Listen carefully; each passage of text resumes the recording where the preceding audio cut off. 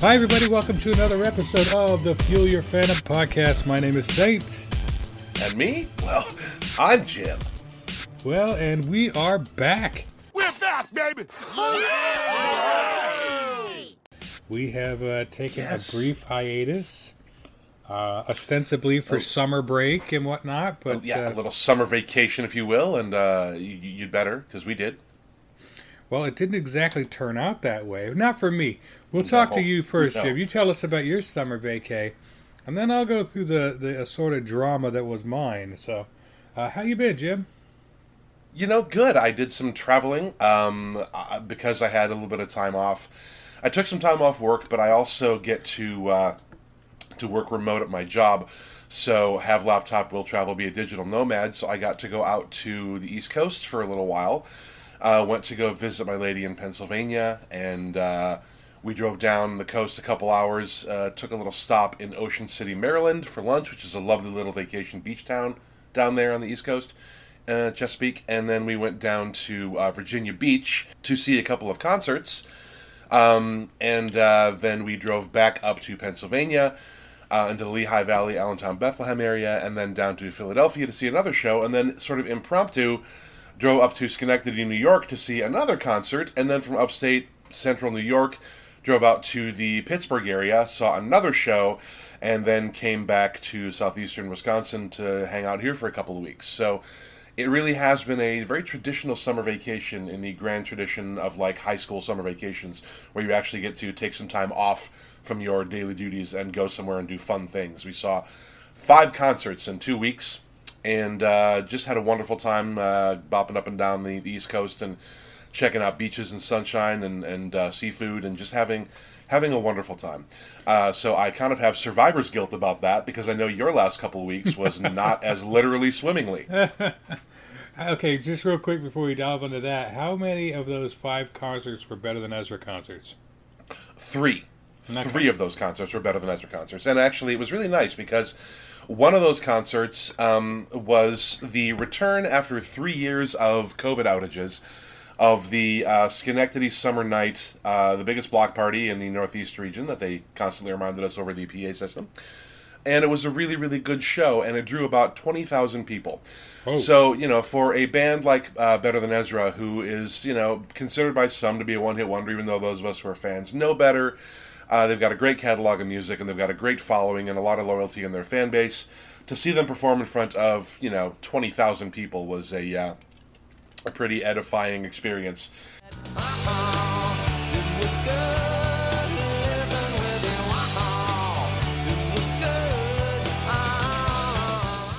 And it was great for them, too.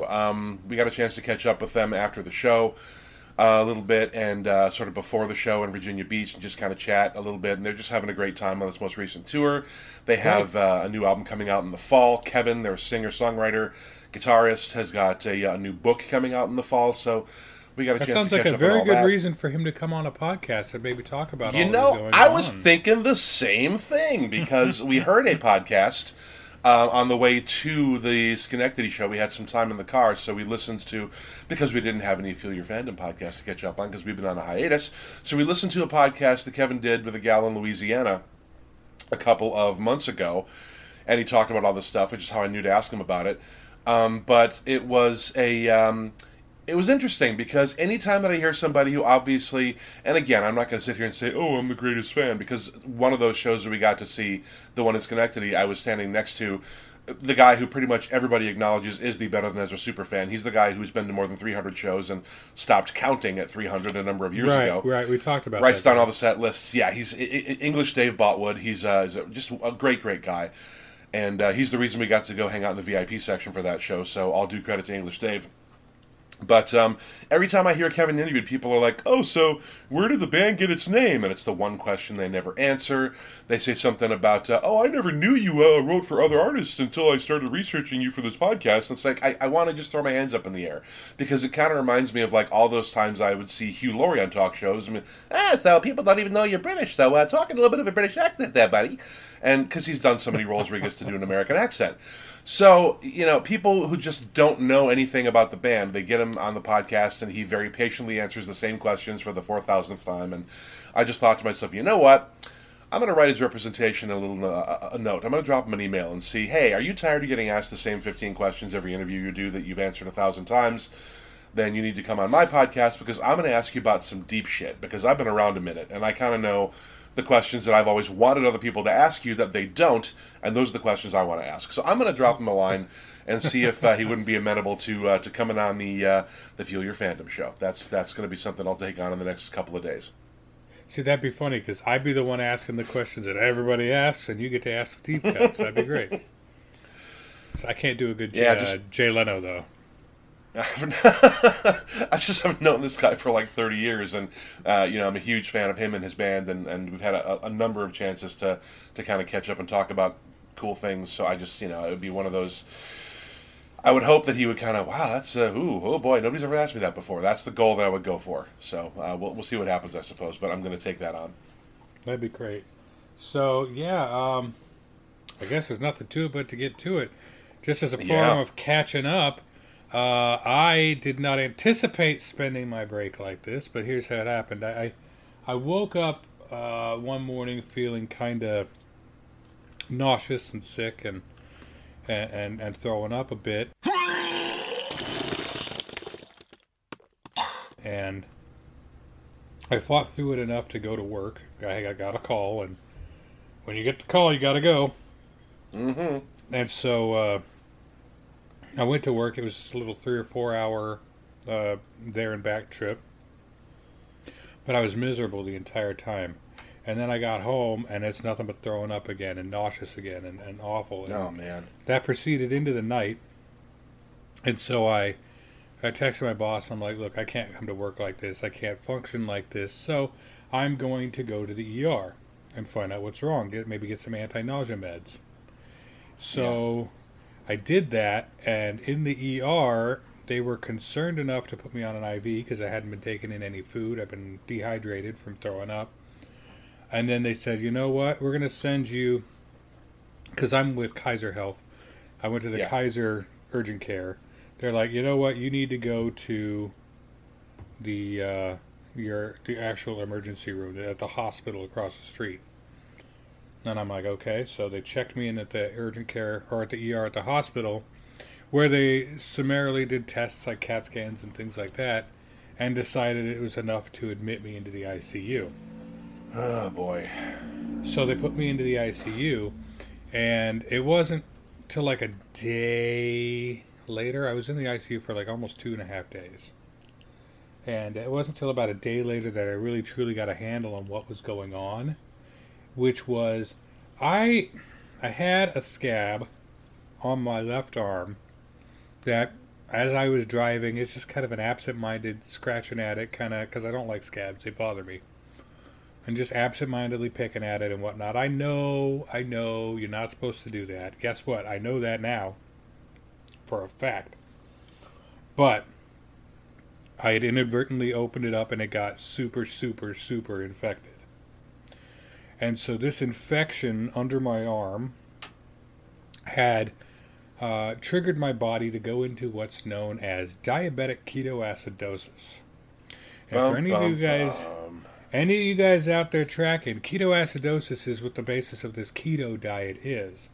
And it's a way to trigger your body into feeding off of its own fat instead of feeding off of anything you feed it. So you eat less, but it works on devouring the fat cells in your body instead of anything you give it. It's a very risky diet, to say the least. I know it's a popular diet still. I don't know why. But especially for folks who have like pancreatic issues. If you have pancreatitis, if you have diabetes, these are things that they caution you against. Right. And so my body, unwillingly and against my knowledge, against my wishes, decided to throw itself into ketoacidosis. And so my blood sugar spiked to an enormous level. Oh, and I couldn't eat anything for like 2, 3, 4 days while I was in the hospital. They were dosing me up with insulin every hour to make sure that my blood sugar count went down. And then they released me after 2.5 days. I came home and I had to go right back to the ER a day later on Saturday. I was released on a Friday, went back on a Saturday, had to go to the ER again because I still was feeling this extreme nausea and this need to vomit and just can't keep anything down. And so they put me on anti-nausea meds, and then they put me on an IV bag full of saline to get my dehydration under control. And so for the next week and a half following that, I was attempting to eat like a liquid diet and just kind of keep things in me, which was a real struggle. It's a really odd thing because, I'm a dude who loves to eat. Anyone who knows me knows that. I love to cook, I love to eat, I love to sample the tastes of everyone, everywhere. Yeah, that's a boat we row together. That's my fandom. That's my fandom. I love food. So much so we've even talked about food on this podcast before. We did the Bob's Burgers episode. We're soliciting pie recipes all the time. I mean, if everything is fandom, then fandom of food is the same thing. We talked about junk food and the junk foods we can't resist, and so I'm with you in that same realm, my friend. Right. I mean, I even did a cooking show on YouTube for a while, and it's just something that I really love to do is eat and cook and talk about food, and for a week and a half, I was not able to eat. I was not able to keep anything down, not even the liquid diet, because let me tell you, when you got to throw up and you've been eating nothing but a liquid diet, it comes out both ends, and it comes out both ends rapidly. Not to be gross or anything, but sorry about that imagery, but it was awful. And so after about a week and a half, I was starting to slowly be able to eat and feel better. And then the next day was a Saturday. That was my band had a gig in Seattle. Had a place called the Substation in Seattle, northern Seattle. And it was a lot of fun. Really good venue. But I started feeling like myself again. So what did I start doing? I started eating.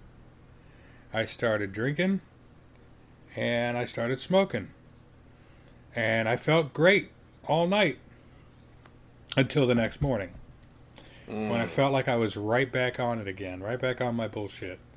And so I took it easy for another couple of days, and it passed, and I went back to being able to eat bits and work my appetite back up. But I went to a check-in a couple of days after that. I'd lost 20 pounds. Hey-o. Holy shit, my friend. In like a week and a half. 20 pounds. And that's not good. I did not do it in a healthy fashion. I did not do it in a good way. But I'm now at the point where I'm trying to make positive changes. I've changed all my medications.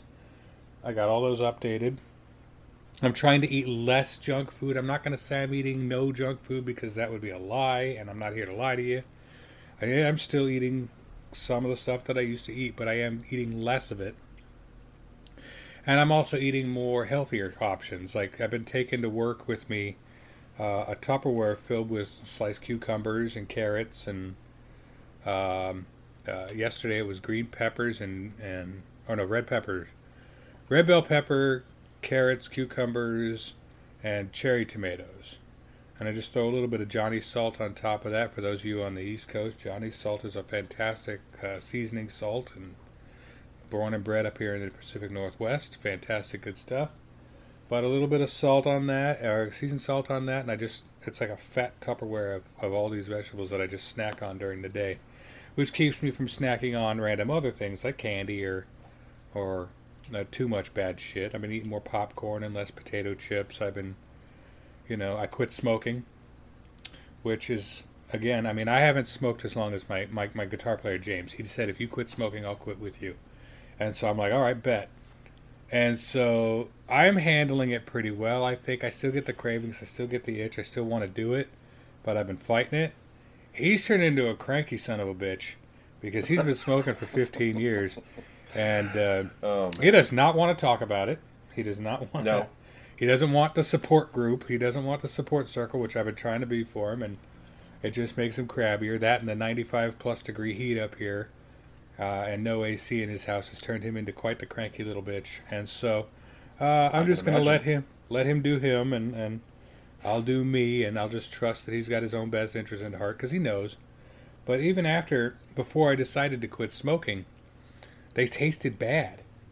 Like after being in the hospital, I don't know if it was something with the DKA, but it tasted bad, and it went from like one day to the next.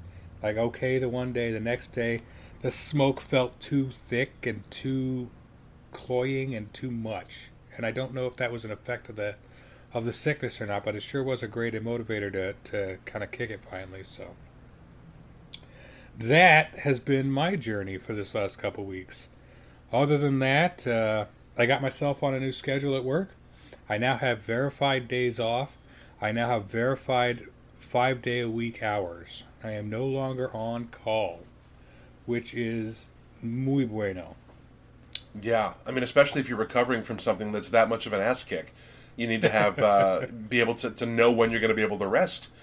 But also speaking as somebody who is also a musician and who has had to be the walking wounded at a couple of shows here and there, I sang a show with COVID not long ago, not realizing I had it. And then the test came back, and I went, oh, that's why I was reaching for breath on some of those high notes. I have played gigs behind the drum set with a giant boot on a broken ankle, just being a little heavier on the kick drum for a night or 6. So that was fun. So I'm really glad that your body was able to help you to pull off that gig in Seattle. That it cooperated long enough to be able to get you up on stage and get it out. Let me tell you, I got up on stage, and this is all documented, because we had some really nice guys recording this set. And so a couple of guys recording the set on cameras and gimbals and all that. And so if you look on YouTube, you can find this Substation set on YouTube. It's go to YouTube, type in Another Sentiment Substation. All one word, Substation. But the whole set's up there. And there's something you can't see is the first time I hit one of those long sustained notes, my body tried to shut down on me. It goes, oh no. Nope, you're going to shit yourself right now. And so it's like, like you get that pucker when that's going to happen. Your entire body just kind of pulls in on itself. It's like, no, you're not. So you can't see it. I will not be shitting myself on stage in Seattle today. I will not. I refuse. Right. And I'm sitting there thinking that the entire time, and then I get off stage, I'm like, okay, I got to go to the bathroom now. It's like, I couldn't believe how fucking close that was. It's like, my body's like, you want to pretend everything's good, huh? Sucker! We're going to show you, and you're going to learn today. You're going to learn today. You're going to learn today. Oh, my gosh. But, well, I, for one, am glad that you did not shit yourself on stage. I'm sure that you are also also glad you did not shit yourself on stage. And so are the guys in the band, and also everybody in the audience. That's a relief to hear. Probably not as much of a relief as it was to get off stage and let it go, but, we do what we have to. The show must go on, man. Always. As Freddie Mercury once said. That's right. The show must go on. The show must go on. Yeah. Now, there were a couple of good things that happened in this couple of weeks. My buddy Eric, who I get to perform the wedding for them coming up. I get to officiate his wedding next weekend as we record. Marriage is what brings us together today. Marriage, that blessed arrangement, that dream within a dream. Nice. And so we all packed it up, me and like 3 of his buddies and him and his dad. We all kind of packed up and went down to Hillsboro, Oregon. We went to a Topgolf, which I had never been to a Topgolf. I'd heard about it, obviously. I am not athletic in any sense of the imagination. I hit the grass farther than I hit the ball the one time I've ever been golfing. I told him, I said, the only golf I do is mini. So, same, girl. My entire reason for being that day was to not fall off the upper deck, not end up in a YouTube video, like by flinging my club out into the green or whatnot. But it really was just a complete load of fun. It's basically set up with the big nets around everything, and they've got targets in the green where if you hit the targets, you get points. So it's like a video game. And each of the golf... See, now you're talking to my language. Right, exactly that. Each of the golf balls has a tracker in it. So the second it leaves the tee, it's being tracked. and there's a monitor, or like there are 100,000 monitors around, but the 2 monitors in your area that will replay the course of the ball. So you can watch the ball go in case you lose it while you're hitting it, and because there's like 15 balls in the air at any given time. But so it ranks you. You get points depending upon which target you hit. And believe it or not, 3 of the 5 of these guys are avid golfers, and I beat them.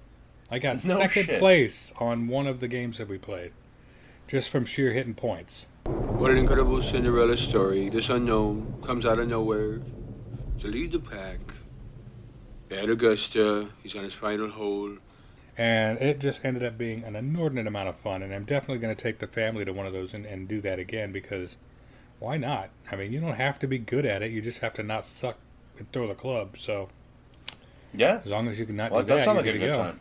Yeah, it was fun. I've never played Topgolf. I don't golf either. I've never golfed in my life. I did have to hit a couple of balls in PE in high school, and that literally is the last time I picked up a club. But outside of mini golf, of course. But I did get a chance to do a couple of things for the Topgolf in Vegas when I was at an agency out there, and I have to say, in looking at it, I thought, well, they've brought enough elements of kind of things that I am into. It's not really mini golf; it is big scale golf, like you said, but it's still there's enough of a no walking around and. Yeah, there's enough of a competition and a sort of a even though golf is a game in and of itself, there are layers of it that are like other games that they brought into it. And I remember thinking at the time, well, that actually sounds like it might be kind of fun and interesting. I should really check that out at some point. I never did, but based on that endorsement, I think it might be something I might have to check out at some point. And incidentally, we ordered food and beer and everything while we were there, because of course we did. It's a bachelor party. That was the best chicken sandwich I've ever had, hands down, in my life. At a Topgolf in Hillsboro, Oregon. So no big kidding. shout out to them. It was plump. It was juicy. It was crusty, crispy on the outside. It was fucking phenomenal. And well, I guess the stealth chicken wars that have been going on with Bojangles and Popeyes and Chick-fil-A and Zaxby's and KFC and all the chicken chains. Apparently, they've been stealthily won by the Topgolf in Hillsboro. So hats off to you guys then. Absolutely. So definitely planning to go back here rather soon with my wife and kids and take them down for a day of fun, and gives me an excuse to go by Tigard, Oregon on the way out and hit my favorite Chinese spot from down there when I used to live down there. So it gives me a good excuse. So, only other thing of mention and in the way of catching up on personal lives is I was sitting in my work vehicle yesterday. I take my glasses off my face to wipe a smudge or a hair or a speck or something off of my glasses, and it snaps right in the middle. My frame snaps right in the middle. And bad times. Bad times. I had to have my lovely wife bring out my contact lenses and just hope I didn't get called out during that time, and I didn't. So luckily the timing was perfect. But I get a lot drive. It's kind of a prerequisite to see, I guess. Yeah, they kind of frown on driving blind. But I've ordered new frames, and I should get them within a couple of days. So. Well, before we get into the meat of the discussion today, there are a couple of small fandom things I feel like there's a lot incumbent upon us to address. There's a lot. Yeah. We got plenty. We're gonna keep this rolling. So. Yeah, we'll get to the meat of the matter here in a minute, but in the interim, during our hiatus, of course, San Diego Comic-Con happened. Oh, yes. Yeah, and that is, of course, one along with E3 and some other big cons and conventions and things that happen in the world. Comic-Con is kind of the biggie. That's the biggest comic book event that happens all year, any year. And because of the last couple of years of COVID kind of taking things down, I have some friends who work with Comic-Con and do some organizational things, and they've been really bummed out. They've had to, they did the Comic-Con at home. They made the best of it during the worst of COVID, but this year Comic-Con was back in full force. And of course, Marvel had their very famous Hall H panel this year. Oh man, there's so much to dig into there. We won't even be able to get to it all. That could be a podcast in and of itself. But they announced that the She-Hulk series, which debuts next month as we record this, probably not by the time you hear this because it is close to the end of the month, but it debuts on, I believe, the 17th of August, so pretty close after you're going to hear this. Or the 25th. 25th is Lower Decks, my bad. Yeah, I think you're right. 17th. It's definitely in there, but yeah, Lower Decks is the other one. But so then between She-Hulk, Attorney at Law, and Wakanda Forever, which comes out in November, Wakanda forever! Kevin Feige has and the trailer to that just is chef's kiss. Glorious. It looks fantastic. It looks like they're doing honoring the death of both Chadwick Boseman and in universe also King T'Challa, which is very sad. Obviously for so many reasons, but Namor the Submariner makes his first appearance in this trailer, and he looks fucking fantastic. Yep. Which I just can't wait to check out what they're going to do with that. But Kevin They went more Feige of an said that Aztec between route with him. Which looks kind of more interesting. sort of like Mesopotamian Mayan Islander Aztec, almost. yeah.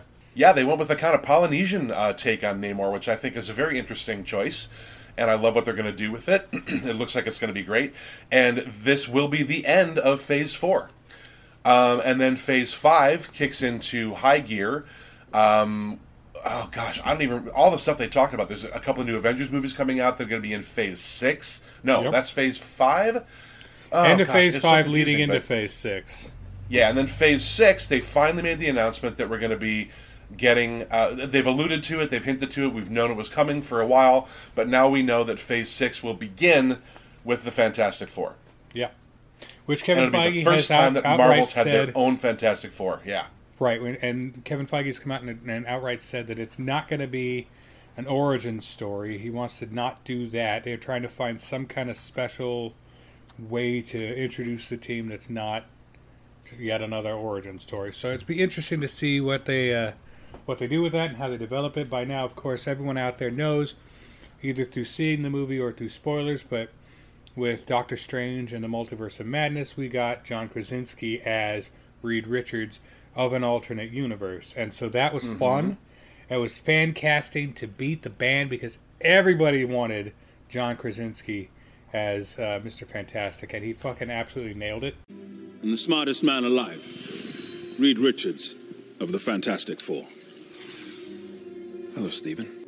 Stephen, your arrival here confuses and destabilizes reality. The larger the footprint you leave behind, the greater the risk of an incursion. It was beautiful. So whether or not he's going to be the 616 universe's Mr. Fantastic yet is yet to be seen, but he's still playing coy on social media, so I think that maybe it's still going to be him.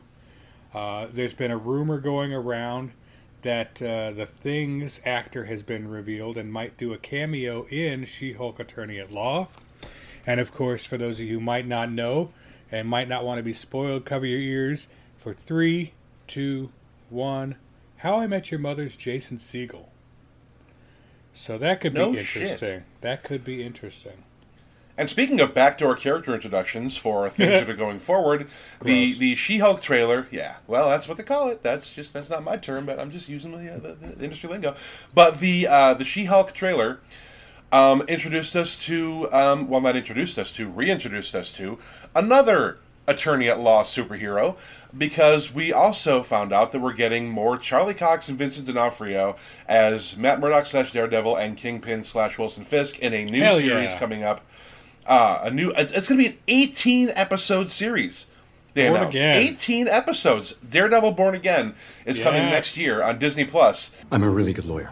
And holy Yes. shit, people wanted this. We kind of knew on some level once Charlie Cox showed up in Spider-Man No Way Home that we were going to be kind of like blending the non-canon MCU TV stuff from Netflix with the canon stuff from both the MCU and Yes. Disney Plus. We knew that to a degree, and with, of course, Kingpin showing up as the big bad villain in Hawkeye.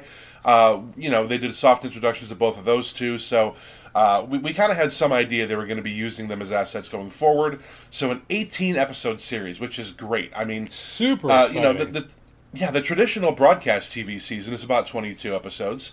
And streaming can go anywhere from like 6 to 10 to sometimes 12 if you're lucky. But to get an 18-episode season with these two iconic actors in these two iconic roles is something that I'm so looking forward to. And especially because that means they're going to be introducing some of the so-called street-level heroes back into the MCU, which I can't wait to see what they do with that. So we didn't get to see Daredevil's face, but we did get to see the he redesigned did costume show a up. little bit, yeah. Yeah, and it kind of looks like the original black and yellow costume, the old Hornhead costume a little bit, which might be an interesting take on the character, depending on whether or not they're going to continue with the character, or whether he's an alternate universe, Earth 616 versus whatever. But either way, we get these actors back in the roles that they have become identified with, that they've done really well with, and I, for one, can't fucking wait to see more of that. Bring me Kristen Ritter back as Jessica Jones. Bring me Mike Coulter back as fucking Luke Cage. And let's recast Iron Fist. Well, I mean, hey, as long as we're going to be really breaking things down here, let's not. Nothing against Finn Jones. Finn Jones did okay. It's just, but I wanted more than okay. Yeah, and I really want to. I'm excited for Fantastic Four. I'm excited for Daredevil because Disney and Marvel have proven that regardless of whatever you think of them as companies, they know what to do with their own properties. And one of my biggest complaints about the Netflix series was we've got these powerful heroes. We've got a guy who's bulletproof and super strong. We've got a guy who has trained his body to overcome his difficulties, and he's an absolute ass kicker. So, and we've got this other guy who, for better or for worse, is one of the best martial artists in the world. So how do we best use these characters in these ostensibly superhero shows? Well, let's make them navigate corporate intrigue and family drama. Yeah, we didn't want to see that. They should be out doing Avengers level shit. Right, here's a martial artist who was minted in the mountains of a mystical land by a dragon. So let's bring him home and let's have him deal with like a hostile takeover of his family company. What the fuck? I mean, it bothered me. It bothered me a little bit. And the same thing with Luke Cage. I mean, he is so symbolically important. He's so representational. In the 70s, they didn't really know what to do with Power Man. They just needed an ostensibly superhero of color. So they kind of gave him some pretty embarrassing jive talk language, and they really did a lot. They played into a lot of Sweet Christmas. Right. They played into a lot of like tropes of like blaxploitation cinema, which, for better or for worse, it was the thing that they thought they needed to do at the time. But here we have in 2022, where we have all the political issues we have. Essentially, if we want to really break it down to brass tacks, we have a bulletproof black man. What a powerful symbol of Jesus Christ! Being I never able thought to of that. I mean, a bulletproof black man who can destroy anybody he wants to, but chooses not to. What an incredible metaphor for, what's happening with, police brutality right now. I mean, there's so fucking much you can do with that story and that character. So, Absolutely. Yeah, bring me back Mike Coulter as Luke Cage. I want to see it. I know he's moved on to other projects, but I know he has also, much like Charlie Cox and Vincent D'Onofrio, expressed an interest in getting back into that bulletproof skin again. So I think it'd be interesting to see if they're going to go, because they're essentially doing the same thing that Netflix did. Daredevil was the first hero to hit the screen on Netflix from that particular project. So throw a little bit of that sweet Christmas money at him. Yeah, I mean, Disney has it.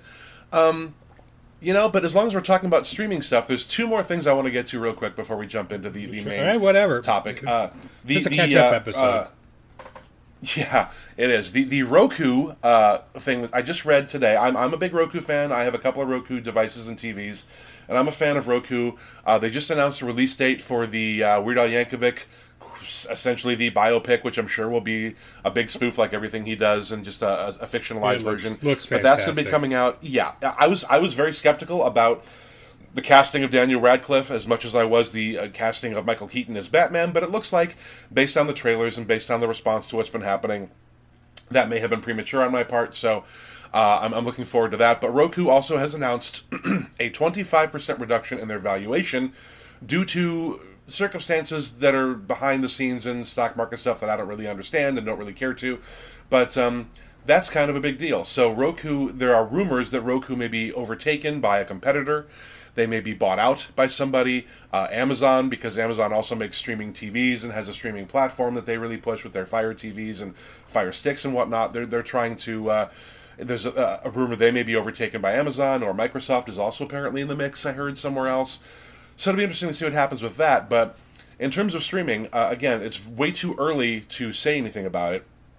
But we're one episode away from the end of the newest season of The Orville, and it feels like it just flew past after as much anticipation as there was the last couple of years. I haven't watched last night's episode. Don't spoil it, but holy shit, I'm not going to say anything. I'm not going to say anything, but holy shit. Ass. These episodes have been delightful. Yeah.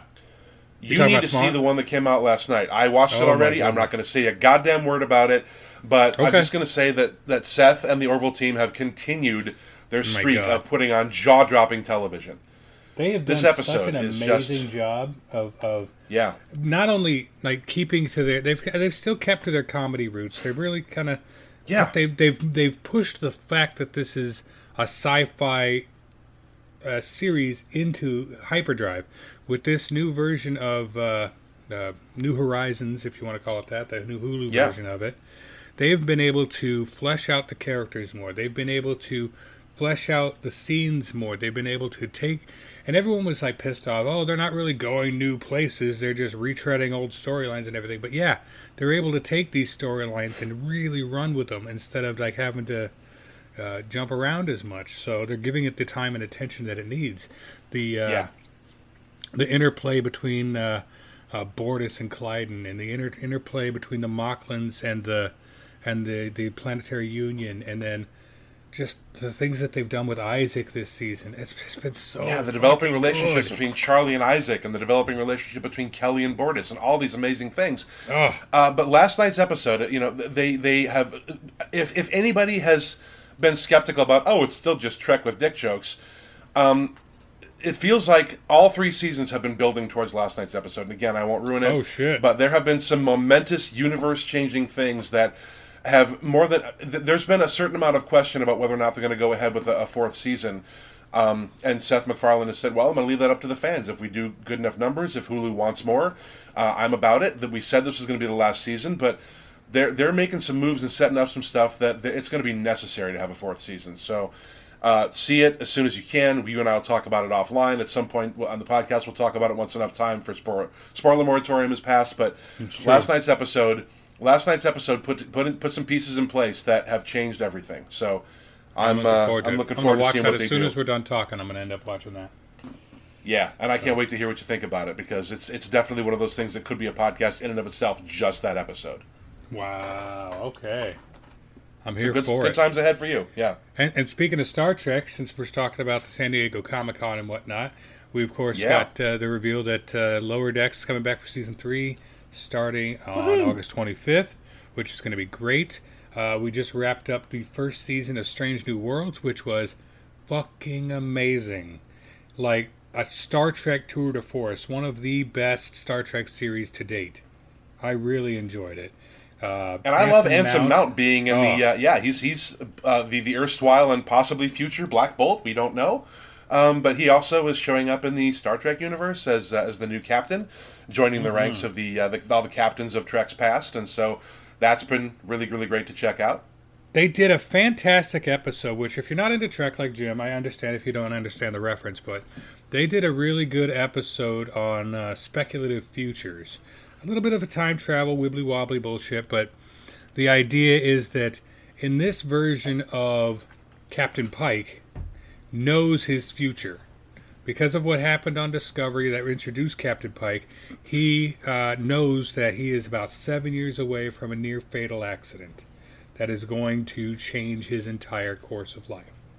So he's been going out of his way to try and figure out how to change that, how to... stop that, how to affect a positive change and not have that happen. Which, if anyone knows anything about Star Trek canon, it has to happen. There's certain aspects of that have to happen. And they played this episode in particular. I want to say it was the 8th or 9th episode of the 10 in the first season, but they addressed that in a way with a little time travel, wibbly wobbly, and they showed a version of a TOS episode called Balance of Terror, in where the Enterprise meets up with a secret Romulan ship, which they've been at a Cold War with the Romulans for over 100 years, but they don't know what each other looks like. And so in Balance of Terror, we have Kirk's Enterprise dealing with it. In this version, we have Pike's Enterprise dealing with it, because Pike's in this version of the future, Pike didn't have that accident. He's never taken out of command of Enterprise, so he stays in command of Enterprise, and Kirk never gets promoted to Enterprise, and so it changes everything, and we get to see what, because we've always talked about the butterfly effect in time travel shit. One small change affects large change, whether you can see it or not. And that's exactly what this episode's about. And so I finished with this episode. You go straight to watching Balance of Terror, and you could see where the writers just kind of paralleled each other, and it's the symmetry is so fucking amazing. And this series so far has been an absolute blast. Season 2 is obviously a go. Season 3, I think, has already been approved. And we've got a fun little bit that was announced a couple days ago is they're going to do a crossover episode of Star Trek Strange New Worlds and Star Trek Lower Decks. You almost phasered me! Calm down. It's such a... it was such a stun. I don't know quite how they're going to do that. Maybe they're going to get Tawny Newsome and Jack Quaid in live-action versions of Mariner and Boimler, respectively. But we're going to find out. I'm excited to find out. This whole season of Lower Decks seems to have a Star Trek 3 kind of vibe to it, which is of course, the search for Spock, where Kirk and crew steal the Enterprise from dry dock to go and rescue Spock on the Genesis planet. Spoiler for like a 30-year-old movie, but whatever. So it's got that real vibe to it to try and go rescue Captain Freeman. So I'm very, very interested, very, very hyped to see that. It's been a really fun, fantastic show so far. So Star Trek Picard coming out for its final season, and all they did was release a teaser for that just showed the future versions of all the main character cast that's going to be in it, from Picard himself to Worf to Troy to Geordi LaForge and Riker and Crusher and Seven of Nine and Raffi. They're all going to kind of showed where they're at now, and it's super exciting because it looks like Worf is wearing a captain's uniform. He's got that Silver Fox Klingon Daddy vibe going on, and Geordi is looking great, and Seven of Nine's wearing a Starfleet uniform now with command rank, and so I'm really, really, really excited to see where they go with this final season of Picard. So, anyways, I've been seeing some pictures, some promo shots. There was a behind-the-scenes promo shot. I think it might have come from Comic-Con of Patrick Stewart and Gates McFadden, and they're looking healthy and happy and wonderful, and it's really nice to see that they're both back in the fold and doing some great work.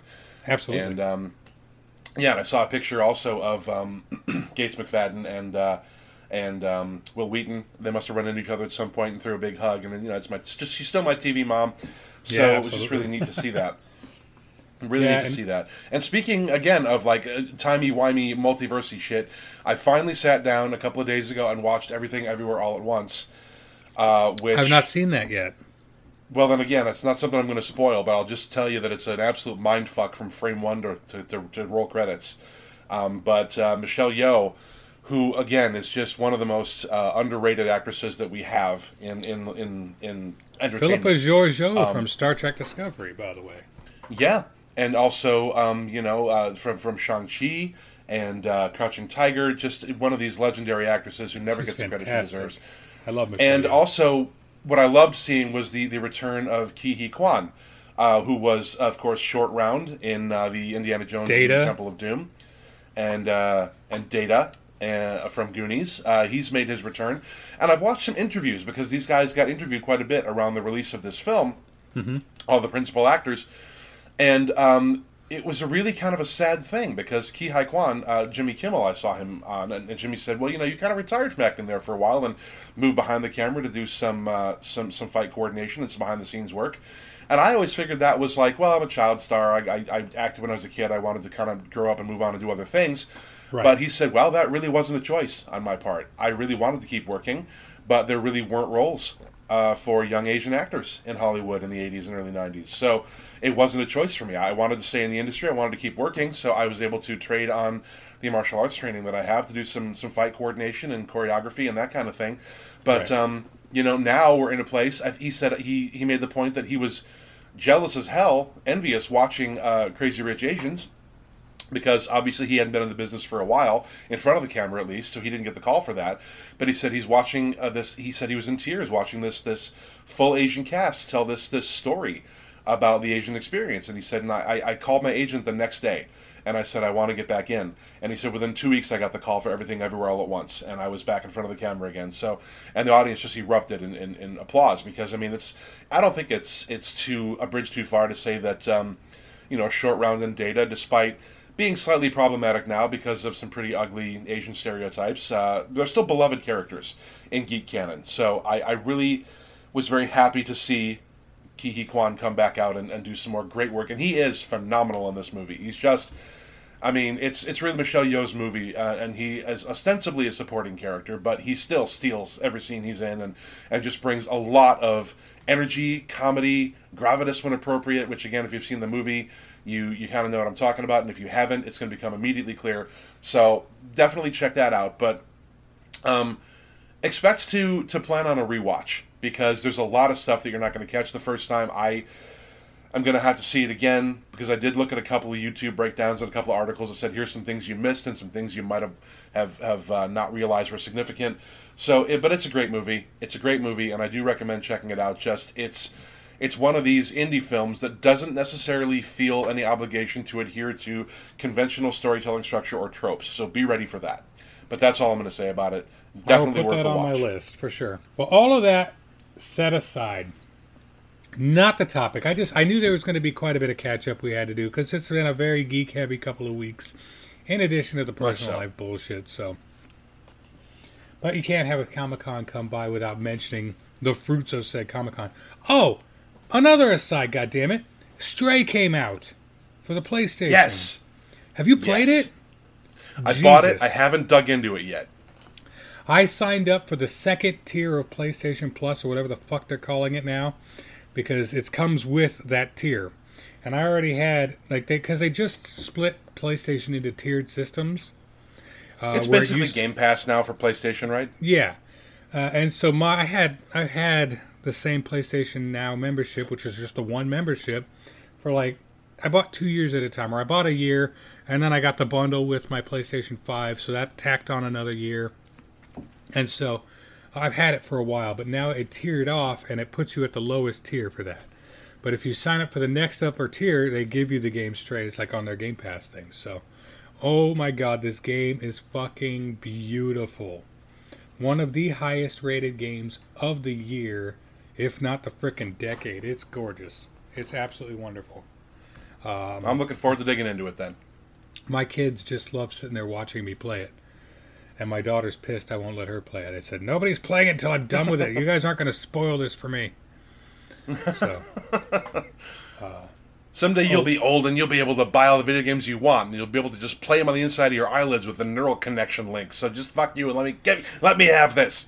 Speaking of that, friend of the program, Frankie Huertas, who's been on the show quite a number of times in the earlier seasons, I was talking to him about his TikTok the other day, and because he started magically appearing on my TikTok stream, even though I didn't know he was doing TikToks, and he popped up. I'm like, oh shit, I know that guy. And so I was talking to him about how we've talked about doing TikToks for the Feel Your Fandom podcast, and what that might end up looking like. And what I'm kind of feeling like it's going to look like is maybe doing some live streaming of retro video games. I kind of got a segment I'm putting together called Nintendo Hard, where I go through and try to wax on old Nintendo games and Game Boy games and things like that, and try to show what Nintendo Hard really was. Time to fire up Battletoads in the speeder bike level. Right, or the old Ninja Turtles game. Jesus. But here we come. I was talking to Frankie. Oh God. And we were talking, and I had talked to him about his Oculus at one point, because he has the Oculus Quest 2, or the Meta Quest 2, or whatever they're calling it now. And I was like, that'd be fun to do some streaming of Oculus stuff, too. He's like, you want it? I'm like, yeah, I want it. And he's like, yeah, come get it. So now I've got the Oculus Quest 2, which I have yet to really dig into, because being nauseous and playing on a VR system seems like a really bad idea.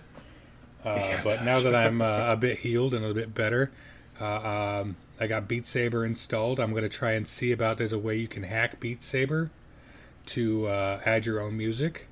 So I'm looking at trying to add custom songs and everything to it.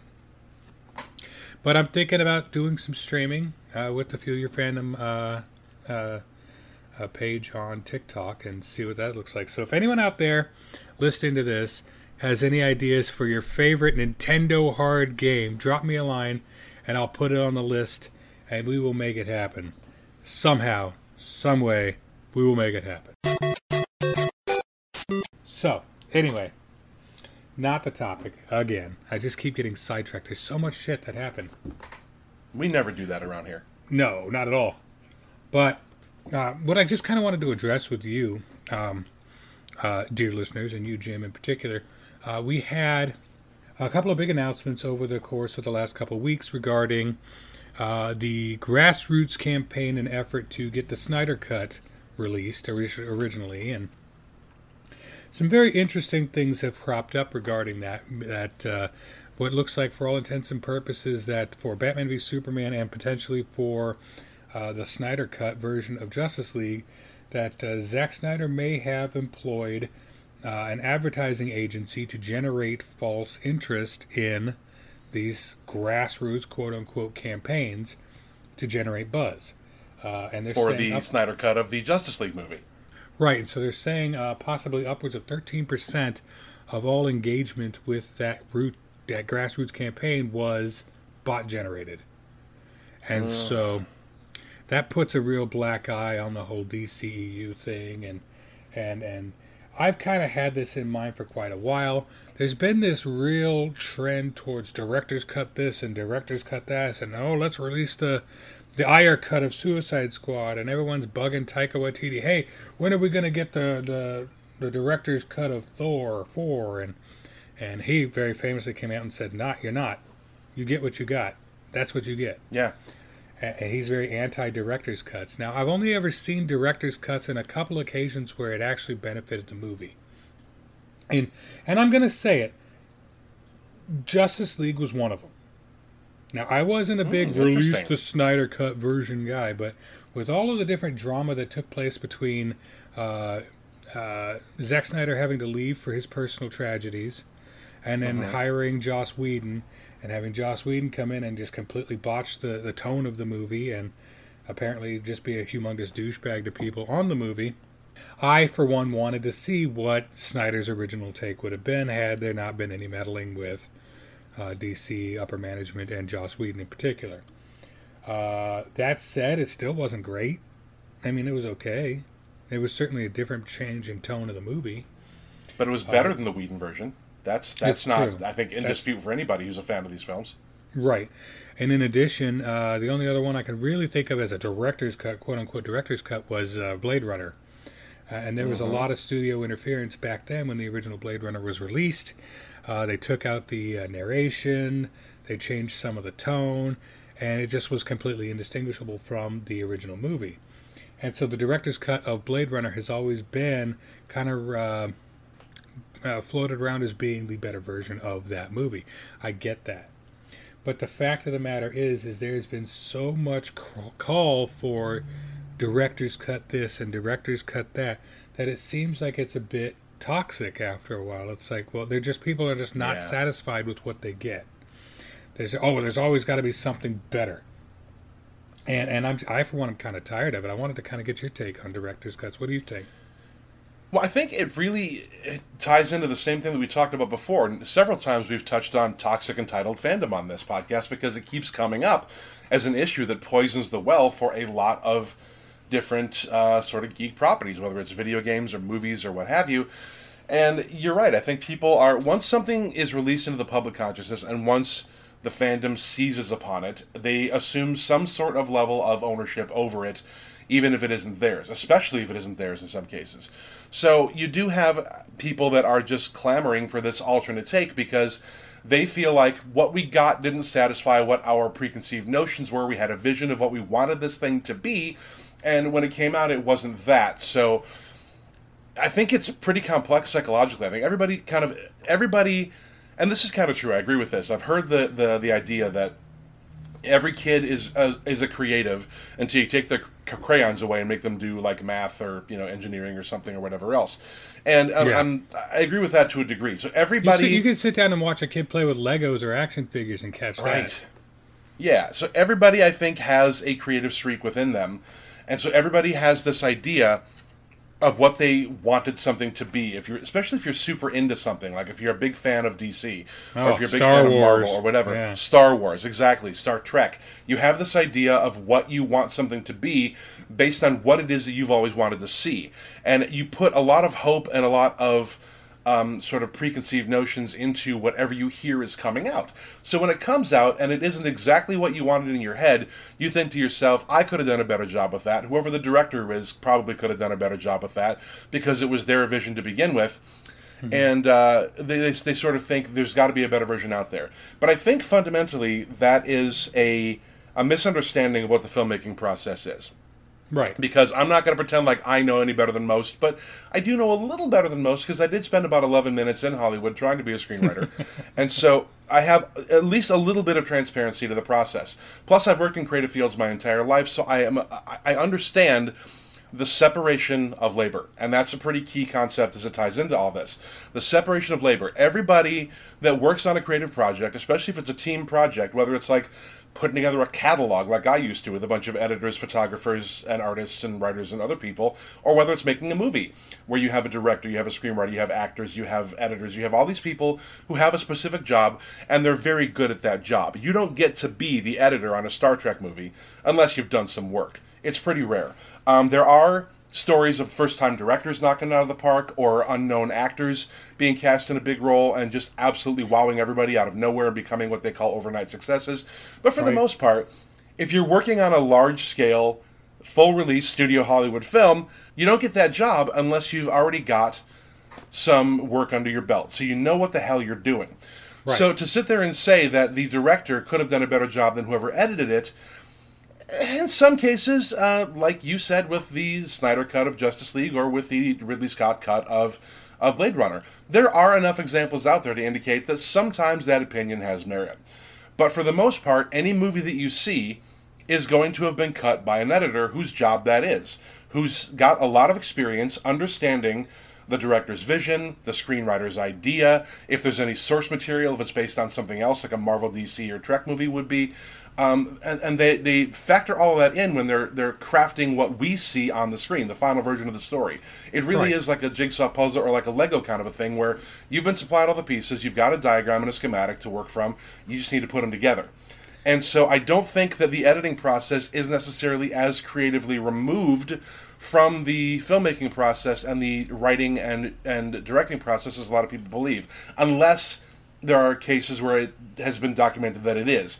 And those studio are cases like the Snyder Cut. Like that, interference, yeah. Studio interference or another director having to step in and take over because of problems.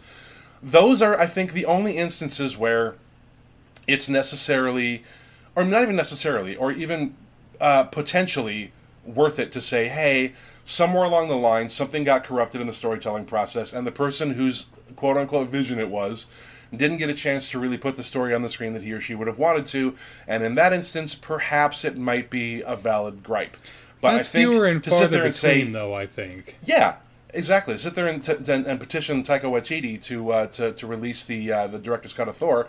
Essentially, that's what happened. Because, I mean, there wasn't any disconnect in the storytelling between the powers that be at Marvel, Kevin Feige and so forth, versus the person they entrusted to sort of champion that property, i.e. Taika Waititi, or whether it's the people who are in the movie taking his direction, or the editor who is working from that direction also to put together the movie.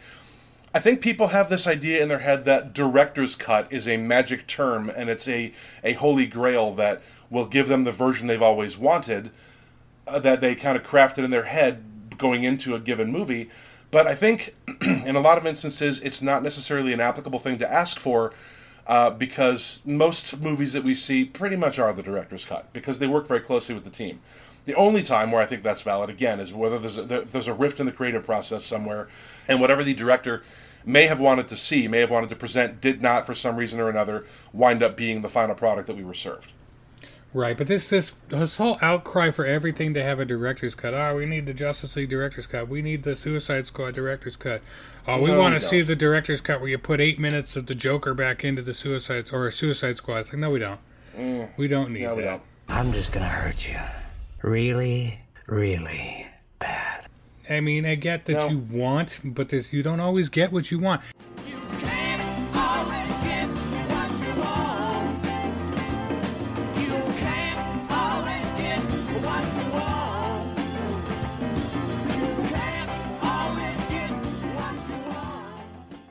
And we've gotten into this age of entitlement with being fans. Is we're so spoiled for choice and we're so spoiled for content that we get this feeling of entitlement where it's like, oh, well, I didn't like Rey Skywalker, so I want you to change this, and I don't like this, and I don't consider this canon. It's like, well, you're not the guy who gets to make those decisions, you know? It's whether not you yours. like it or not, it's yours to consume, but it wasn't your idea. Now, another thing I want to make sure I mention is I'm a huge fan of the extended versions of the Lord of the Rings movies, for instance. That's different. That's not studio interference. That's cuts that they had to make to fit a normal, I say normal, it was still one of the longest fucking movies ever put out in the theaters. But each of the Lord of the Rings movies had all this extra content that they had to cut for time.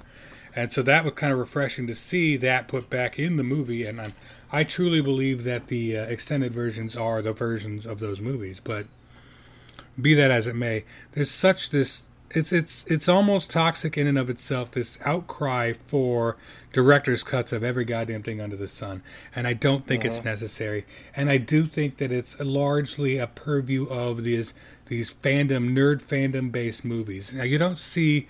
like people going, oh, I want Garden State, the director's cut, or I want Crazy Rich Asians, the director's cut. No, you don't see that. All you see it is with like sci-fi movies or with fantasy movies or this, that, and the other thing, because you want to see people.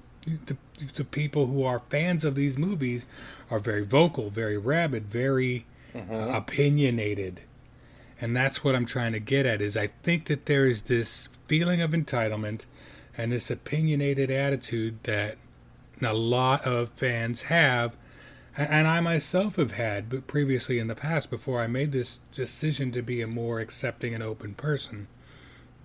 I'm not saying you guys are completely wrong. I'm not trying to browbeat anyone into trying to be the kind of fan that I am. I know that's certainly not my place.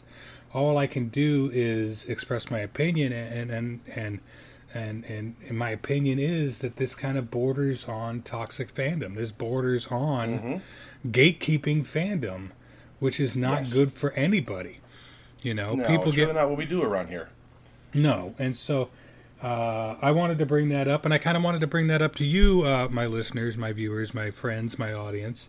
I want to find out what your take is on the whole director's cut debacle. Do you feel like there's too much of it?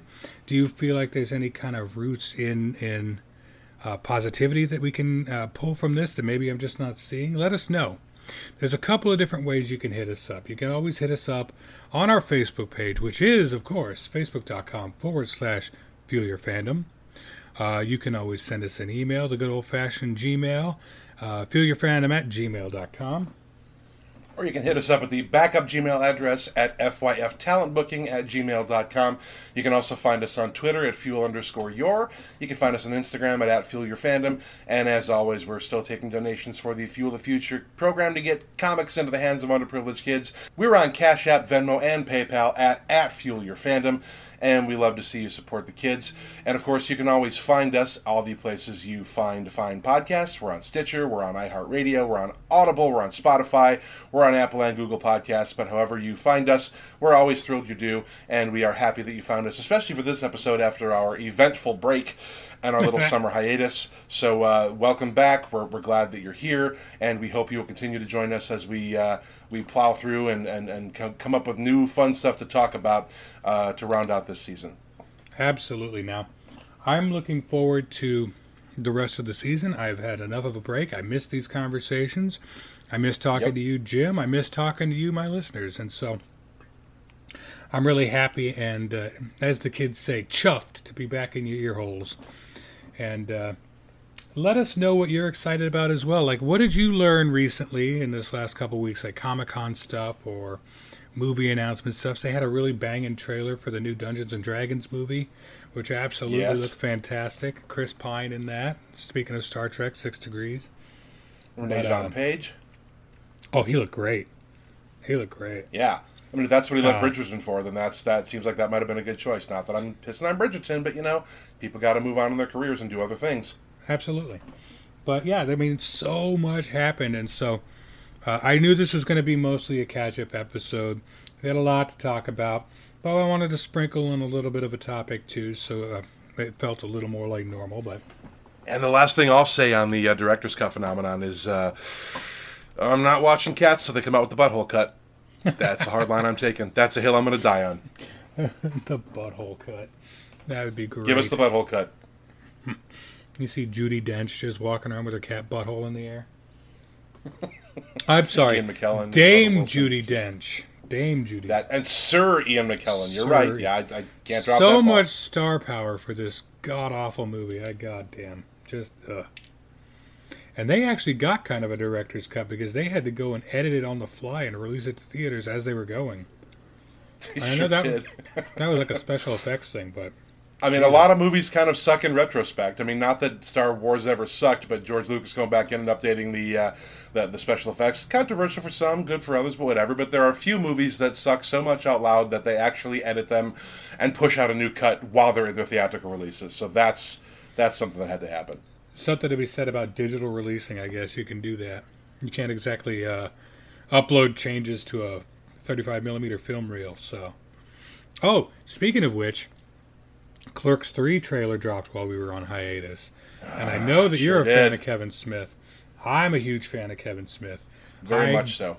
Watched that about 6 dozen times in a row, basically. And I immediately went out and bought tickets for the Convenience Tour, which is him going around and showing the movie with him in the theater and then answering a Q&A afterwards. And absolutely, I got me and Lee tickets to go see that when it comes to the Neptune in Seattle.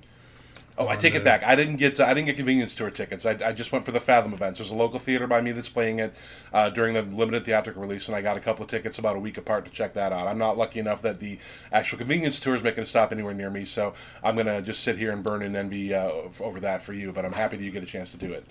And I will expect a full report. I will take lots of pictures, yes. Maybe I can get something else signed by him while I'm there. That'd be great. But, well, anyways, so lots going on. But let us know what you think. Let us know what shit you heard about for Comic-Con or whatever sort of nerdery popped into your periph that you want to talk to us about. Maybe we could talk about it on the podcast, but I know there was so much that was released that we couldn't possibly have talked about it all. So we'll get to it. Let us know. We'll get to it because we definitely want to address your fandoms as well as our own. So, but on behalf of Jim and I want to say thank you once again for putting the Fuel Your Fandom podcast directly into your warm, soft ear holes. And I want to remind you what I remind you every time is that everything is fandom. And fandom is everything. Take care, you guys.